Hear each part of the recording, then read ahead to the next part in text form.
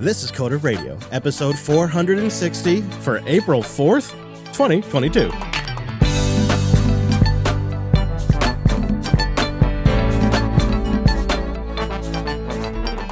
Well, hello there. You look nice today, and welcome into Jupiter Broadcasting's weekly talk show, taking a pragmatic look at the art and the business of software development and the world of technology.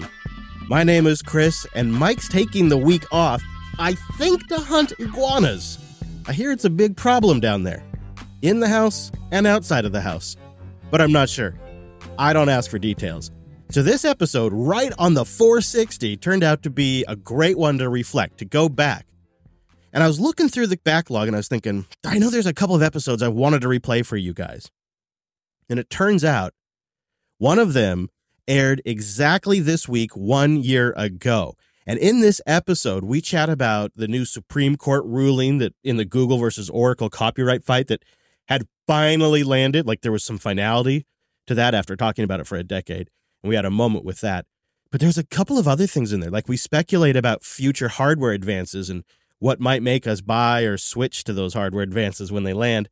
And it turns out I think we nailed it. And then the other thing that's in here that's noteworthy is we have a discussion around libadwaita, which we'll talk about in the show more, but it's actually just shipping this week and last week. And for most people, they're not actually going to get their hands on GNOME 42 until they install a distribution with it, like Tumbleweed or Fedora or Ubuntu 22.04. And so it's wild because we're talking about what libadwaita does.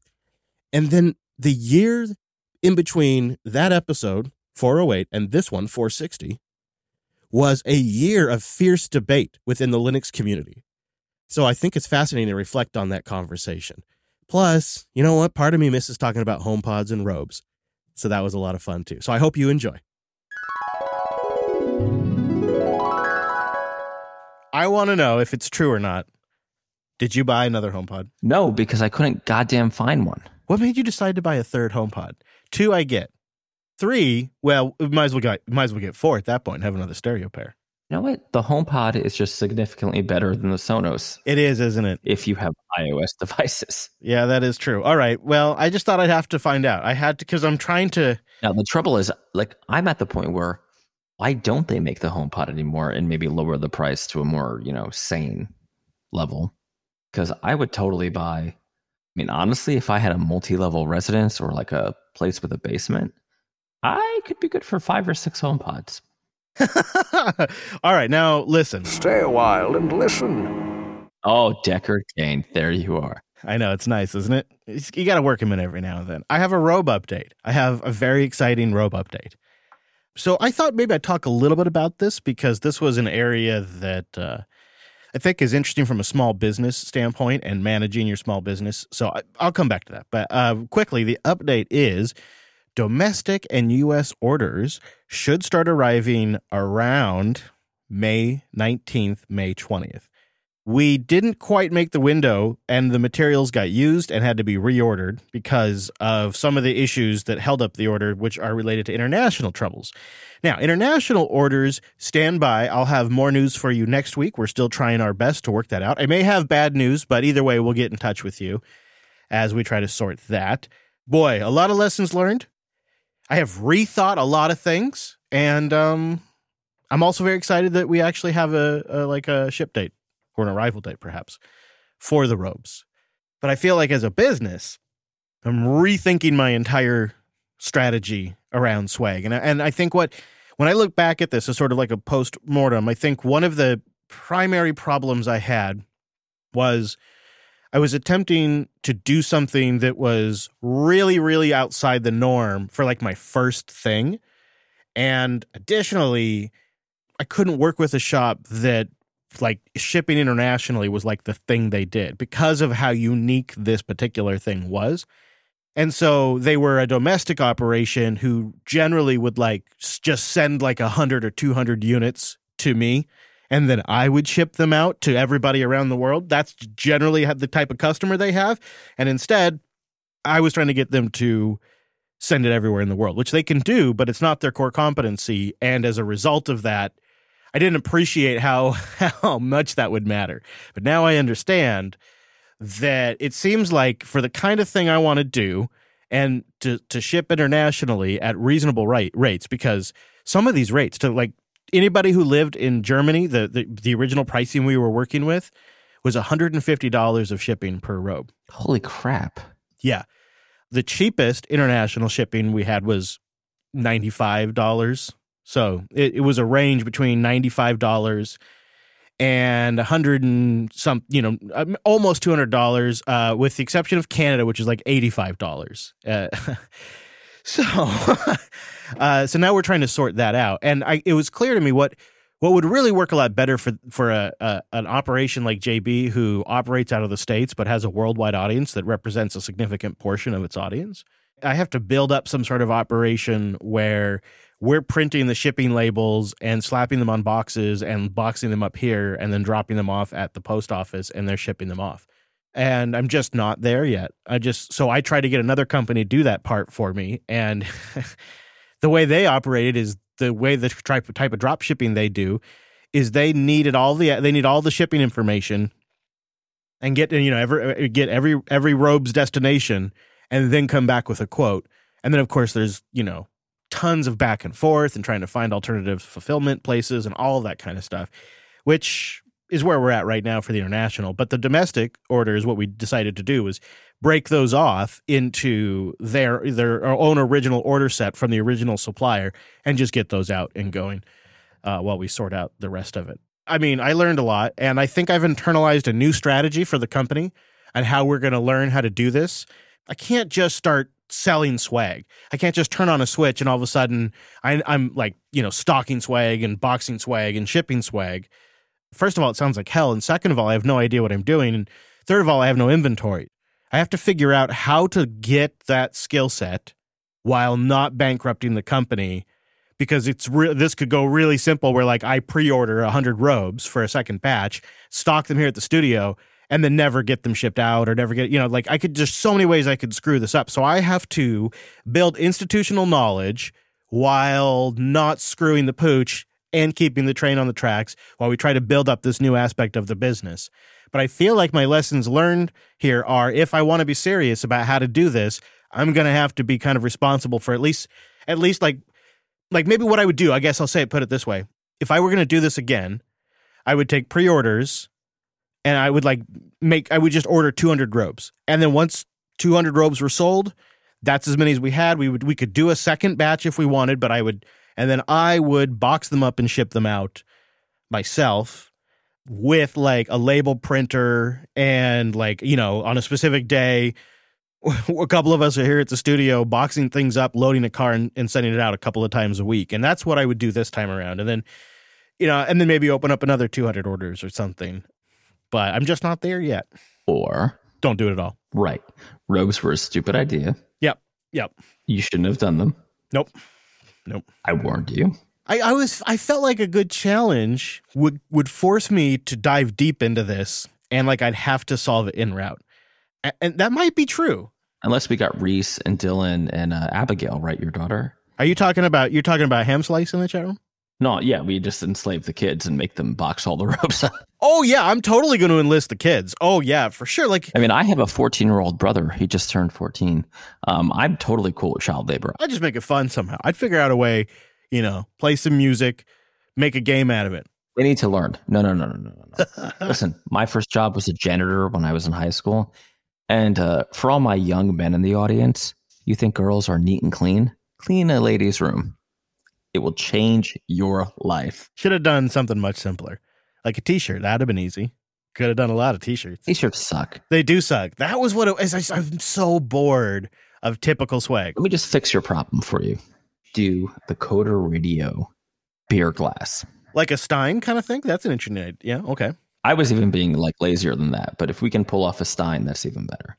That's kind of LUP 400 thing, I mean, I'm just saying. They're hippies anyway. What are they going to care? That's true. What do they even know over there? Nothing. I have been actually legitimately looking for a supplier of mugs or cups that have a ring around the bottom that prevent tipping. I mean, if you could get an actual Stein with a hinge on it. That would be pretty cool, wouldn't it? That would be cool. But I feel like that's going to have the same problem as the robes. I don't know. Yeah. And plus shipping something breakable like that probably isn't a good first. Yeah. Okay. All right. All right, fine. I don't want to dare I touch the LUP monks of feudal Linux observance. Right? How about this? Coda Radio martini glass. That's right on brand. That's actually very on brand. I'm just going to say. Yeah. Yeah. That sounds great. And I can tell you, I do Mad Botter martini glasses, and that is not very hard. So. All right. I'm filing that one away. Mm-hmm. Okay, I could see it. I was trying to think of like something to put inside the glass too, like a stir or something. I don't know, but anyway. So thank you, everybody. I'm going to get these robes figured out, and then I'm going to make some like lessons learned plans that I'll share with everybody on what, from a business standpoint, I'm going to do in the future. But that's the robe update for now. It's been way more than I expected. Although I do totally acknowledge I brought it all on myself. I do this to myself. It is completely my fault. I acknowledge that. But I am excited to say Robe Bros in the US, you'll be receiving your robe soon. Those of you internationally, you'll be hearing from us either with bad news or an alternative source, or perhaps we will be just absolutely forced to do a round 2. I don't know. I mean, maybe more robes will be demanded. We get a lot of emails in. I feel like you're just making an excuse to do more robes. I think this whole last 5 minutes with you just saying you're going to do more robes. Personally, I kind of want to be done with the robe. It's been a lot. Yeah, I don't believe you. And here's what's going to happen. In June, I'm going to start selling Mad Botter swag on here because you know what? I deliver. Do you know why I deliver? I only sell glass and T-shirts. Yeah, I know. A shot glass would be easier too. Would have been a lot easier. Shot glass would have been a lot easier. Look at Java Jack's, the Coda Radio sippy cup. I have been looking. Something spill proof. But you know what? A lot of the things that they sell as like rebrandable swag seem like they're targeted at adults for some reason and not children. I mean, I feel there was no need for hate speech, but maybe we should just move on to the actual show. Yeah. I think what we need is an artisan sippy cup created by the audience that we could mass produce, or maybe only make a couple limited. The only person qualified to create a sippy cup in the world is me, because I will find every flaw. There you go. You could be a good product tester.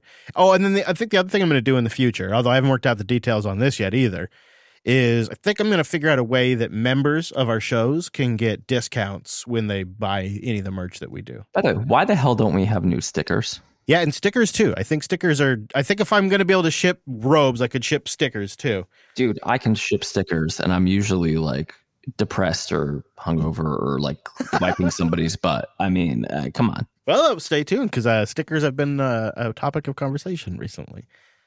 Now let's get into the email. We got a lot. We had a spicy inbox this week. Not all of them made it onto the air, but James S. writes in with an idea that I have a feeling you're going to think is terrific. He says, "Hey guys, I love the show. The talk about the new Apple Silicon performance in the context of development, though, has triggered me slightly. I've long felt that developers should be working deliberately on low to mid-range hardware because otherwise it's just too easy to hide bad code behind a fast CPU. The majority of end users don't run the latest and greatest. They have older hardware. What do you think of this idea that if a developer has tons of RAM and a fast CPU, they almost always write code that feels fine on their system, but crawls on hardware that the typical end user actually has?" James, I'm sure you're a lovely person, and I think you're great. Thank you for listening to the show. Your idea is stupid. What a developer should do is have a good computer with gimped VMs for testing. Oh. So the VMs should be intentionally weak to test. For instance, on my Mac, my iMac Pro, I have a good Windows VM for dev and a very crappy Windows VM for testing. And it's like a third of the RAM and a third of the GPU, allocate. It's VMware, so the allocation. I'm sorry, it's Parallels. I actually keep saying VMware. I don't use VMware. Okay. I think I like VMware better on the Mac. I agree with your point, James, that for testing, you should use a slightly weaker hardware or significantly weaker hardware. I honestly think a good workstation with different virtual machines for different use cases is the best way. So again, Chris, I agree with his point that like when I'm testing Windows software or any other kind of software like Linux, whatever, my VMs for testing have like the minimal specs. I don't want to have like 5 machines because that would be cray. I like your answer a little bit better than yours. My answer was, I think most developers keep a lot of their older hardware around Not me. I pour martinis into it. Well, yeah, for sure. But I think some developers have like probably a couple of iterations of machines around, so they can use that for this thing called Q&A, where they could actually test it on the older hardware directly. I am not a fan of limiting any developer's productivity. Like if you get in the flow and you are having one of those beautiful moments, I feel like the machine should be as frickin' fast as possible to let you rip. I buy my guys the best machines we can afford. Amen. It's the only area where I don't economize in the business. I don't, you know what? Like, what's the stupidly dumb, expensive machine that the asshole who works for me tricked me into buying from System 76? The Oryx? Oh, that big laptop? You got the big one. Yeah. Yeah. He's got 3 monitors. I'm like, this is not what was intended. He's like, I know, but I have a giant GPU. I'm like, you don't need a GPU. He's like, I know, but you bought it anyway, you stupid bastard. Hey, man, you want smooth window manager animations. Let's be honest. That stuff matters. It still crashes if he runs an extension. Oh, that's too soon. It's too soon. Actually, I have big news on that front later in the show. You're pregnant. No, in the GNOME Shell related world that I want to get your take on. But I think VMs are a good answer too. But trolling aside, right? Like the question is, if you're a company, right? If you're like someone like me, where you employ devs, it makes sense to buy them a higher spec machine than have them test in virtual machines that are intentionally slow. If you're like one guy, though, obviously keep your old machines back and just test on those, right? You don't need to buy a crazy iMac Pro that will be obsoleted by your MacBook Air within 2 years because Apple's evil. What was I talking about? Ron writes in, he says, hey, talking about Apple's gross. Dear Coder Radio, there are 2 kinds of people who use Apple.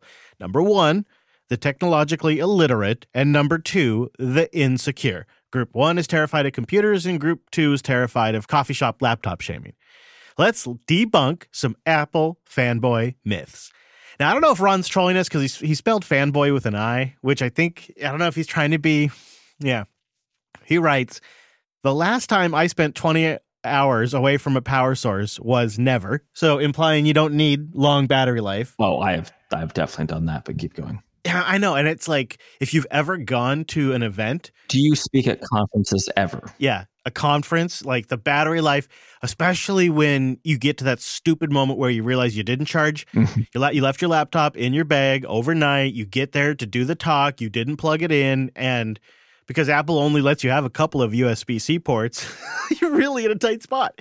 But battery life matters a lot for me, too, because I spend a lot of weekends completely off grid, where I am only generating power that comes from the sun. And sometimes in the Pacific Northwest, there's not a lot of sun. Right. And I'm usually on a Coke bender. So, yeah. Right. Of course. And who's going to bother plugging in when you're on a bender? He says syncing digital content across devices has never been easier. iCloud isn't needed. He set up Nextcloud in 10 minutes. Oh, no. 10 minutes. He had Nextcloud going in 10 minutes. You were wrong when you said Nextcloud, but keep going. I mean, this is a common thing that I think is hard for our community to understand. A lot of people have no interest in doing that, even if they have the technical capability of doing it. They don't care. Yeah. He says staying productive during renders is not about hoping things get faster on the M1. It's about organizing your workflow. My custom PC, used for content creation, will scorch any Mac in existence. Wrong. Stop. Custom PC. Yeah. Wrong. Right, because most people are not they're not customizing their PCs. Yeah, so what's funny is, what I think guys like Ron they don't look at the actual market and go, oh, like there must be a reason why a guy like Marques Brownlee buys the Mac Pro, right? Because I mean, I'm sure he doesn't like burning money. He'd rather spend that money on the next Tesla. Why are they buying that Mac Pro? And the reality is, Final Cut. It's Final Cut. It's, if you ask them, they will tell you it's because of Final Cut Pro 10. Well, this is a developer show, right? The reason I buy only System 76 and Macs for my guys is because I know out of the box with either of those machines, they can get up and running. Right. My biggest expense is payroll. And then additionally, like if one of those guys leaves and you want to move that machine to somebody else, do you want to move them some weird custom built PC, or do you? No, I want to wipe it and put Pop OS, whatever, or Mac OS, whatever. And then you scale that up for like any company that has like an IT department with a bunch of employees. It's just not scalable to do custom PCs. No, the custom PCs are, bully for you. No, that's great. Seriously for you. But when you have, like, if I was just a solo shop, honestly, I probably would have a custom PC. There's still a group of individuals out there who think that what's selling Apple and why Apple is one of the most valuable companies in the world is because of marketing and fanboys. And I don't really need to dwell on it. I don't think it's, I think it's worth realizing that sometimes we can have real blinders on to what seems to drive the market.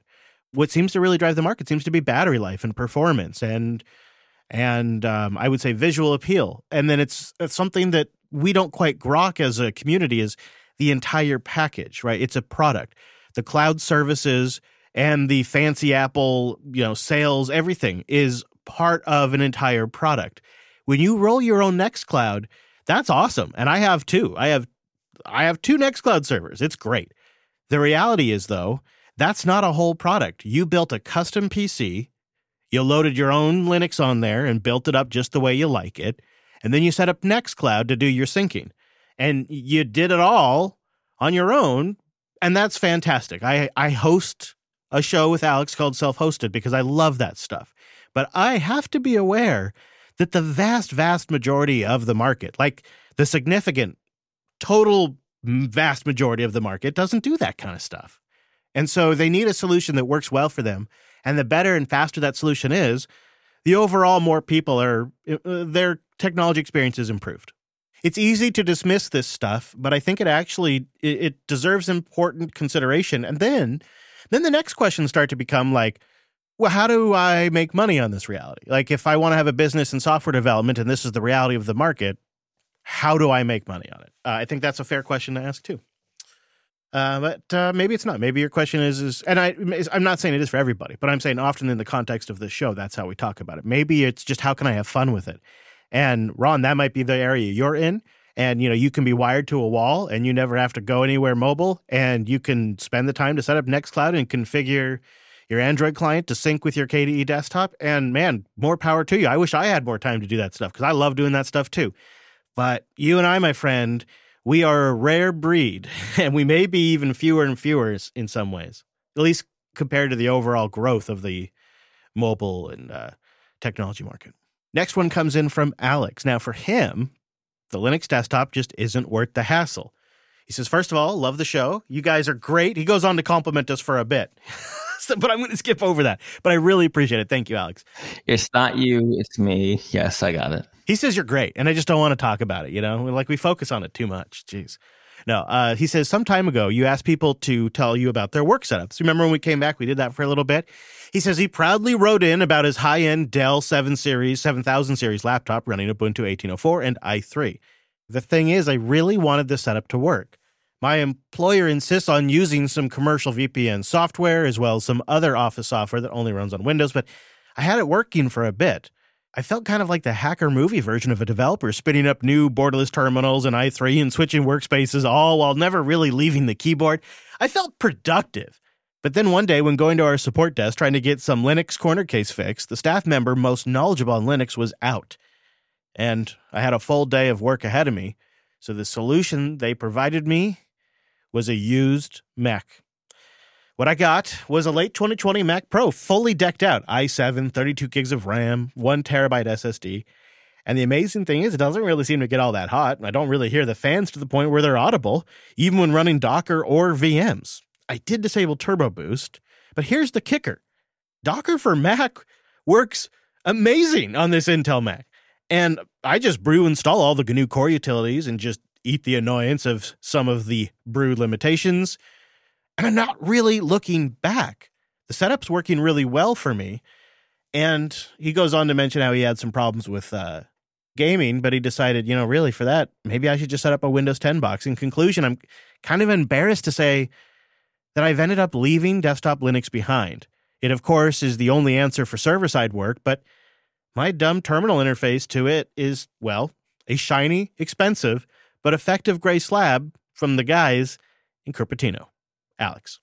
That's hard for me to hear, I have to say, as somebody who's been using desktop Linux for a very long time. I know you have a religious objection to computers that actually work, but yeah, this is why Macs. This is why there will be no year of the Linux desktop, right? You don't see a lot of people doing blog posts and YouTube videos about switching away from Linux, right? You see a lot of blog posts and Hacker News stories about switching to Linux. Let me tell you, how many of them do the blog post about switching back? I mean, I'm on an iMac Pro right now. Sometimes you see it, but you don't see a lot. But I've done several of those blog posts, and I'm on an iMac Pro right now. I hate hearing this. I really do. I hate hearing this. So, I mean, I can tell you, I also have hated hearing a lot of things over the last, let's say, 6 months, and it doesn't get better. So the M1 Pro is coming out in June. Oh, jeez. Too soon? Yeah, if they had a 16 core M1 with 32 gigs of RAM and 2 terabyte SSD and 27-inch plus screen, that'd be pretty tempting. The only other like shoe or whatever the term is I'd need to kind of drop would be if I even got like a whiff that like the Linux M1 support was getting dialed in and it was like, within the next year it's going to be working for sure. I think I'd probably pull the trigger. But it doesn't mean that'd be one of many machines that I have. Oh, let's backpedal. Yes, of course. No, it's just the reality is I need something mobile and I still need lots of Linux, and it's not going to do those things for me because I'm not going to get a MacBook from them. All right. So it'd just be one of many. But I'm not, we'll see. We'll see. I think Apple's going to stick with the M1 for the remainder of the year, and I'm not really interested in the M1 now. Now I feel like I got to hold out for something better too. So that's what I'm hunkering down for. Though Fisher doth protest too much. Maybe. I am in a weird place with it. I'll tell you that. I can feel it. It feels weird. I don't like it. I'm uncomfortable with it. And then the other thing that's hard is the lines between GNOME Shell and Mac OS are even blurrier than ever because now GNOME Shell has gone to horizontal workspace layouts and they have the same gesture as Mac OS to get to it. It's just one less finger. It's a 3-finger gesture instead of a 4-finger, and they move the dock down to the bottom now, and the whole thing's feeling a lot like the two interfaces are colliding. We've been here before, Sam. Yeah, it's a weird overlap. Scott writes in, though, he says, hey, I changed my mind for JavaScript on the server. I once, like Mike, was just not having JavaScript on the server. I thought it should always stay in the browser on the client side, just use it minimally.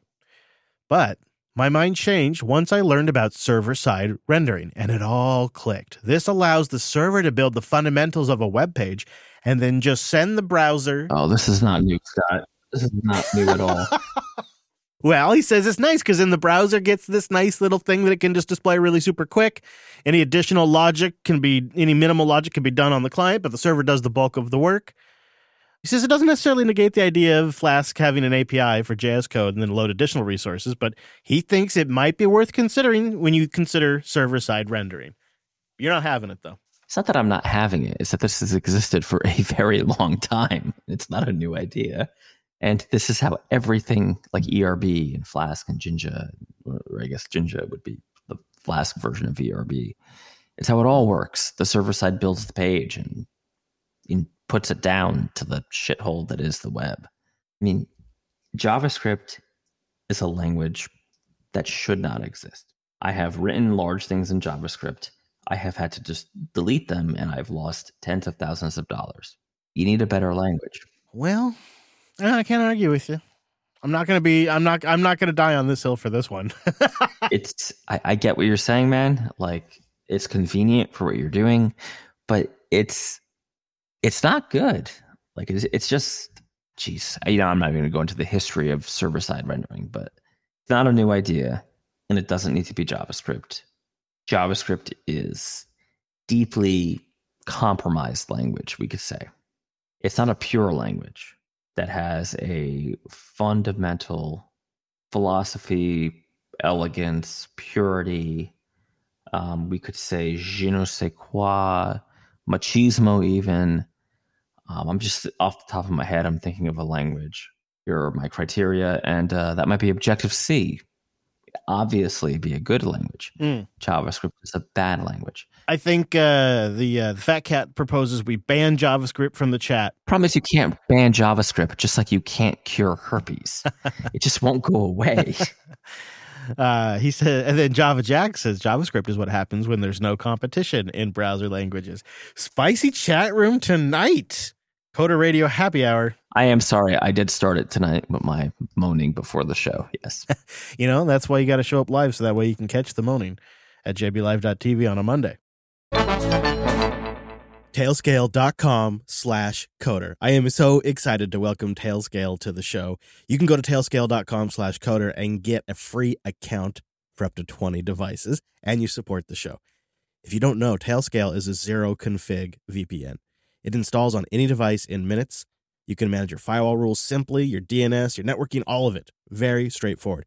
I have it on an iPad. I have it on an iPhone. I have it on an Android device. I've got it on a Raspberry Pi running Linux. I've got it on lots of VMs now. I've also been using this to connect my VMs together when I have some on my laptop and on my desktop.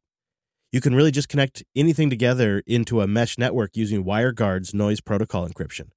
So you're building a mesh network with the best VPN security out there in the business. And I leave it on all the time as an always-on interface. So now I essentially have a flat network between a series of my machines, and I've been able to set up bookmarks that point to their IP. And if you throw a DNS server into that network, Tailscale will work with that. And then you're starting to get name resolution over this private, flat, WireGuard-based mesh network. I mean, it doesn't even matter if you're behind a firewall or carrier-grade NAT, because I have to do that all the time. This has changed how I access my information, and it's also changing how I do documentation now. Now that I know I can always get access to these markdown files that I have in my Raspberry Pi Linux box at home, I know that that's a good source to get and store information from. It's really great. And because it runs on all these devices and it's so quick to set up, you don't have to think about it much. You can get going in a couple of minutes. They support whatever single sign-on vendor you'd like to use if you want to go that route. So maybe you have like a corporate Google account or a personal account or however you do that. What's great about that system is if you want to use two-factor authentication, Tailscale is going to support that as well. So when you install the client, which happens in seconds, you get a URL, you associate it with your account, and you're done. The network's established. It is so fast. It is so simple to get a WireGuard-grade mesh network set up in seconds. So go try it for yourself, see what I'm talking about, and get 20 machines for free on that network when you go to tailscale.com/coder. It's a great way to support the show, and it's a great way to start with something that I think will change how you work. You're never going back after you get Tailscale. Tailscale.com/coder. All right, now it's time to talk about it. The Supreme Court has ruled in Google's favor in the copyright dispute with Oracle over the use of the, I think it was like 11,000 lines of code or something. Yeah, it dates back to 2010 when Oracle bought the Java, bought Sun, and then Java came along with it. I looked back at our archives. This is the story that's we've been covering for, yeah. Oh, yeah. Remember Oracle claimed that Google owed them $8.8 billion and $475 million in lost potential licensing revenue. And then in 2016, a jury found that Google's use of that structure and sequence and organization of Java APIs was fair use, but then the Court of Appeals in the Federal Circuit overturned that decision into Oracle's favor, and it just went back and forth what felt like forever. And to be fair, I was initially on Oracle's side because Google literally copy-pasted some of the headers and everything. But not that they couldn't use the API, but that they should pay some damages for literally copy-pasta. Right. Like, come on. Yeah, it was, and the thing I think that we thought was pretty damning was the emails from the executives that kind of just said, we're going to do this, and we're either going to have to license it or fight them in court one day. Well, if you remember, and I did my research today. I actually did my job today, Chris. You should pat me on the back. Thank you. Just for you, I rang the bell. They could have used C# for free, but because they hated Microsoft, they wouldn't do it, right? Yeah, and there was the sense back then. I mean, you remember back then, when they were first starting Android, like the sense was that the whole world of these devices were going to run on Java. Well, hang on. If we're going back, there's only one gentleman that can help us. Perfect. I was thinking Deckard Cain, but you went a different direction. Oh, you mean you want to share a story? That's story time. Stay a while and listen. Back in the day, Microsoft was actually a scary company. But now they're a little hippie company that runs Azure. But they used to put companies out of business. Yeah, kids, Microsoft was actually scary at one point.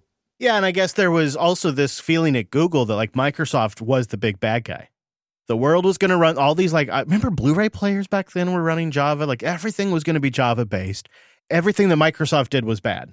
And I think that they figured we'll swoop up a huge amount of developers who can already target our platform.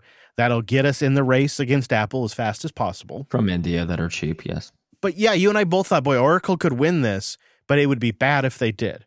And I actually thought there was a good shot that Oracle was going to win it, and I couldn't really comprehend what the knock-on effects of that would be. But well, so it's on tape, right? Like I was pretty pissed about this because I felt like just stealing Java. They didn't really see, the problem was Google was kind of right, but I didn't like what they were doing because this is going to sound super old manish, but Objective-C at the time requiring memory management allowed me just to charge a lot of money. That made me very happy. It seemed like they knew there was some questionable activity to it. Like they kind of had a sense that maybe they were in a gray area. Well, in their emails, they knew. They knew. What we have here is kind of like a half decision, though, because the question is, are APIs copyrightable? That's been skirted by the court here. They focused on fair use, and they didn't really establish the copyright precedent. It's like the case establishes a precedent that if you're copying an API and its primary purpose is matching an interface so that developers can re-implement it, you're in fair use territory, which it doesn't really answer the primary question of the copyright violation. So I have a service that copies the API for AWS S3. Yeah. I have not talked about this on the show because... oh, you mean you really do? I really do. For real? Oh, okay. That's theoretical. Okay. I've seen Bezos's pecker, let's say. Thank you, Reddit.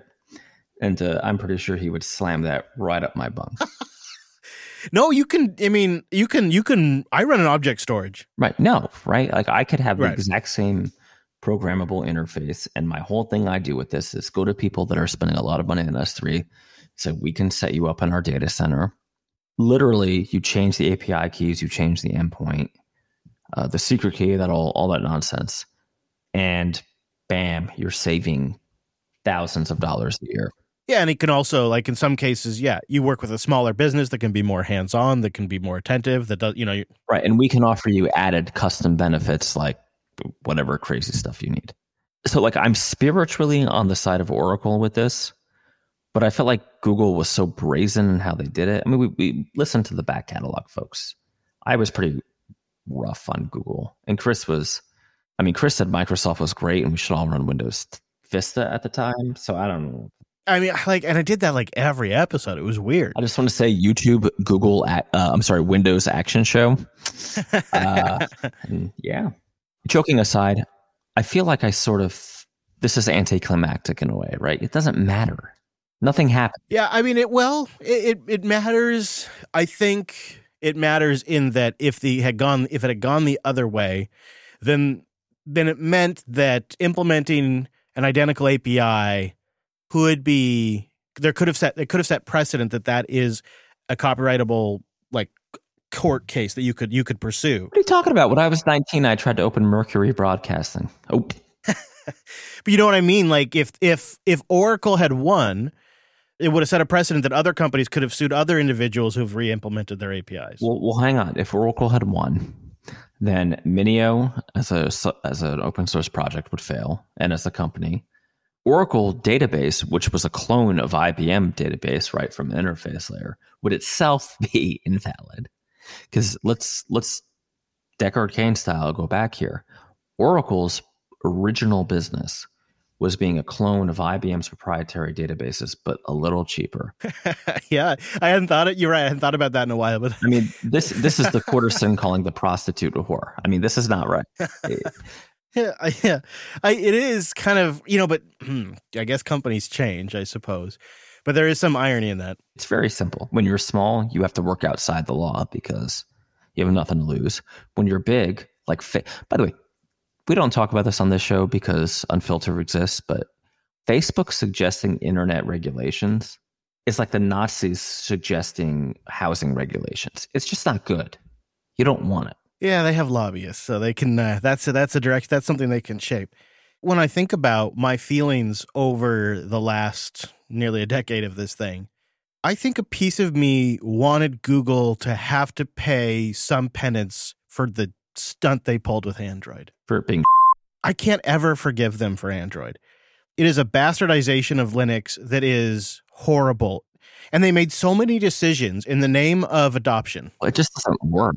Well, you go back to, remember, they were going with something that was cursor driven until they saw the iPhone event.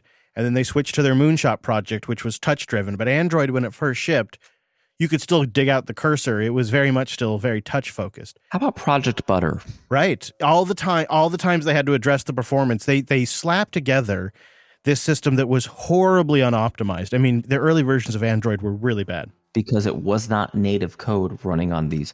Yeah, so folks who are younger won't remember, these ARM processors on mobile were back in the day. They were terrible. Really bad. Yeah. Yeah. The reason iPhone programming was hard and I got to make lots of money doing it is because you had no memory. It was terrible. Loading images in a list view or UI scroll view, if you will, was actually like people had different strategies, and I'm sure you can find them on Reddit. There were blog posts debating what is the right way to load images on iOS because you didn't have the memory to do it. Come on, you know this is true. Oh, yeah. And it was so much worse on Android because... And then you'll recall, I don't need to recap history, but the incredible compromises they made with carriers to get great sweetheart deals with the carriers to compete with the iPhone, like allowing carriers to bastardize up the firmwares with their crappy apps and tracking.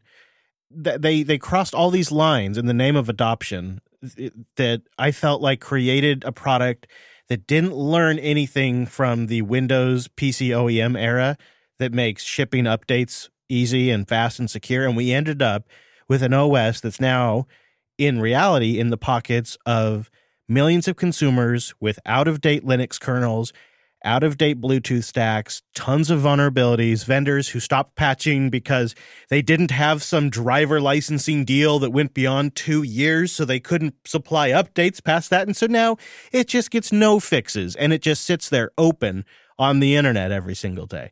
And there are millions of them.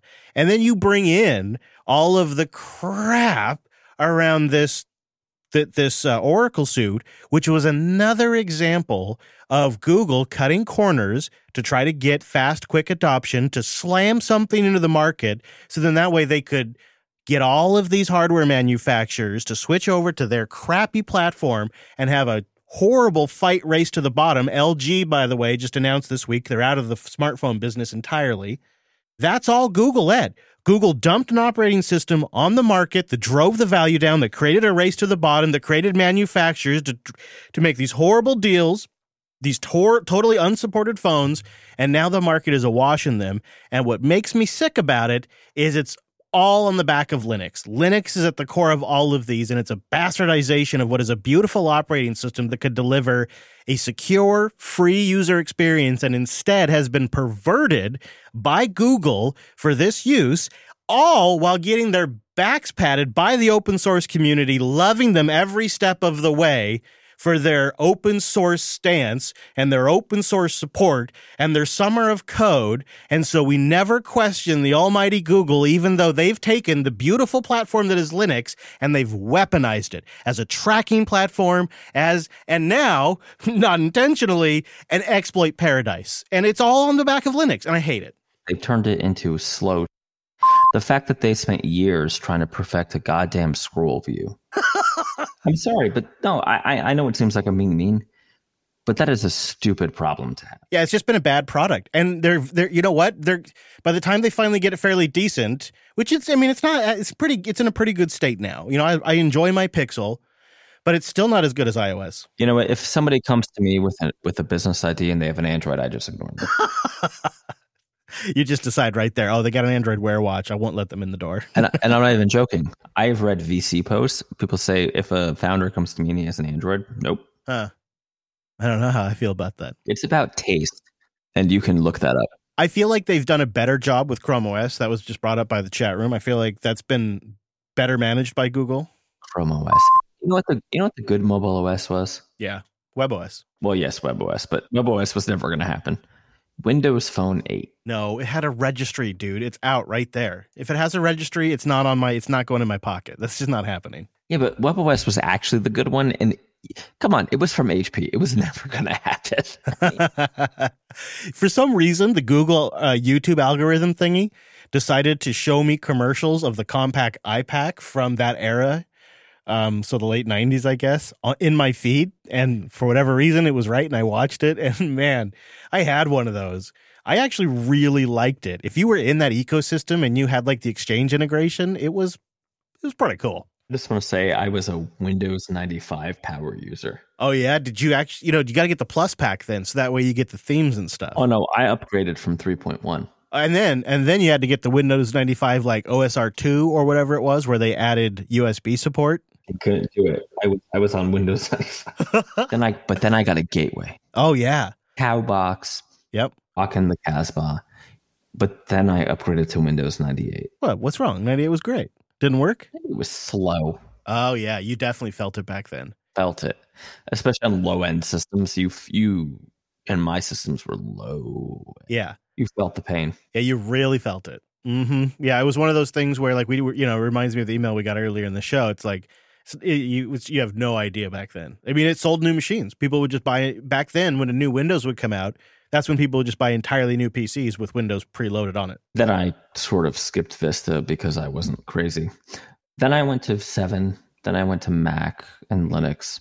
And I'm not going to talk about the machine I'm on now because people will send me hate mail. Well, besides, you got to replace that thing anyway. It's got those dirty x86 processors in it, right? Yeah, I've done some benchmarks with my MacBook Air. It's not great. Oh, yeah? Oh, good. Let's do a little anti-M1 for a moment. So the iMac Pro crushed it, huh? No. Oh. No, that's not what happened. Oh, damn it. It's the iMac Pro has a beautiful screen. Uh-huh.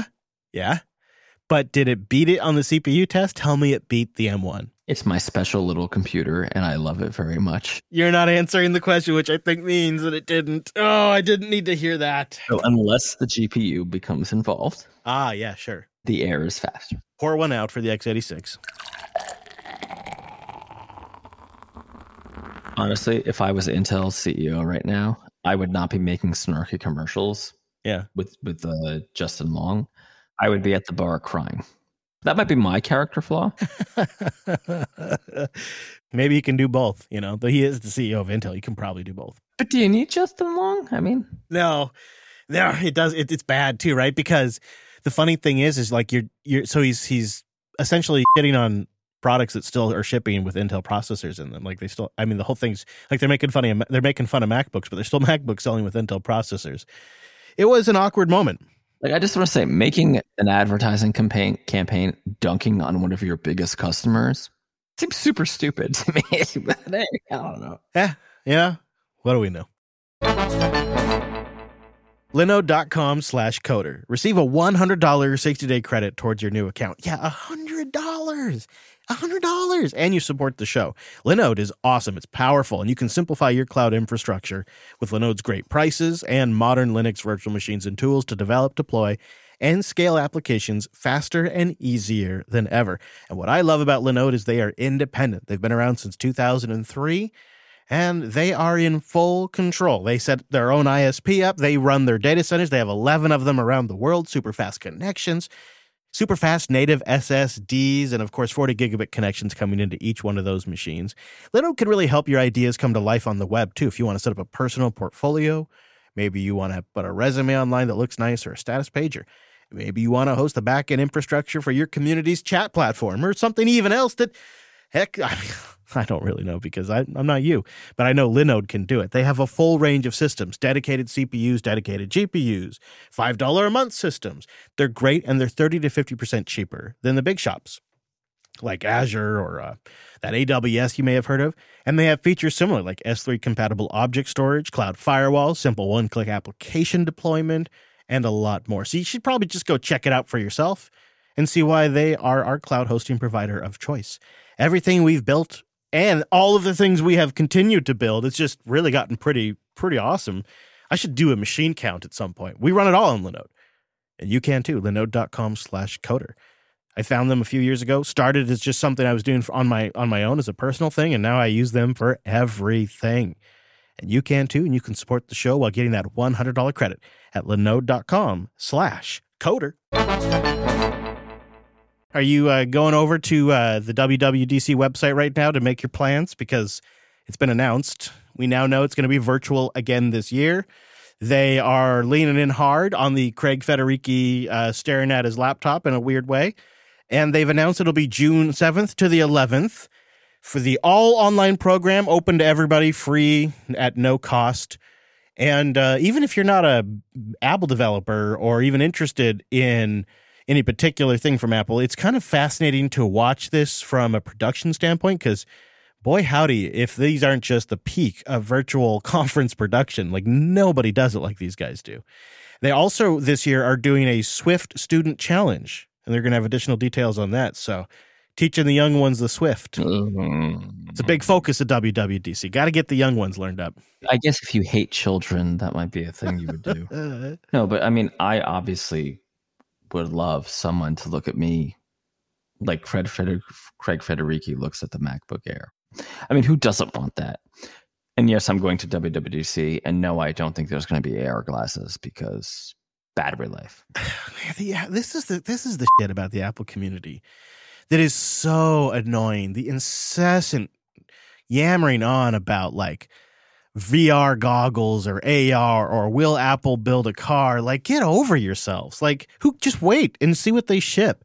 Like, this is the community. There's so much palace intrigue type stories and rumor mill, and they have a giant processor transition they're doing.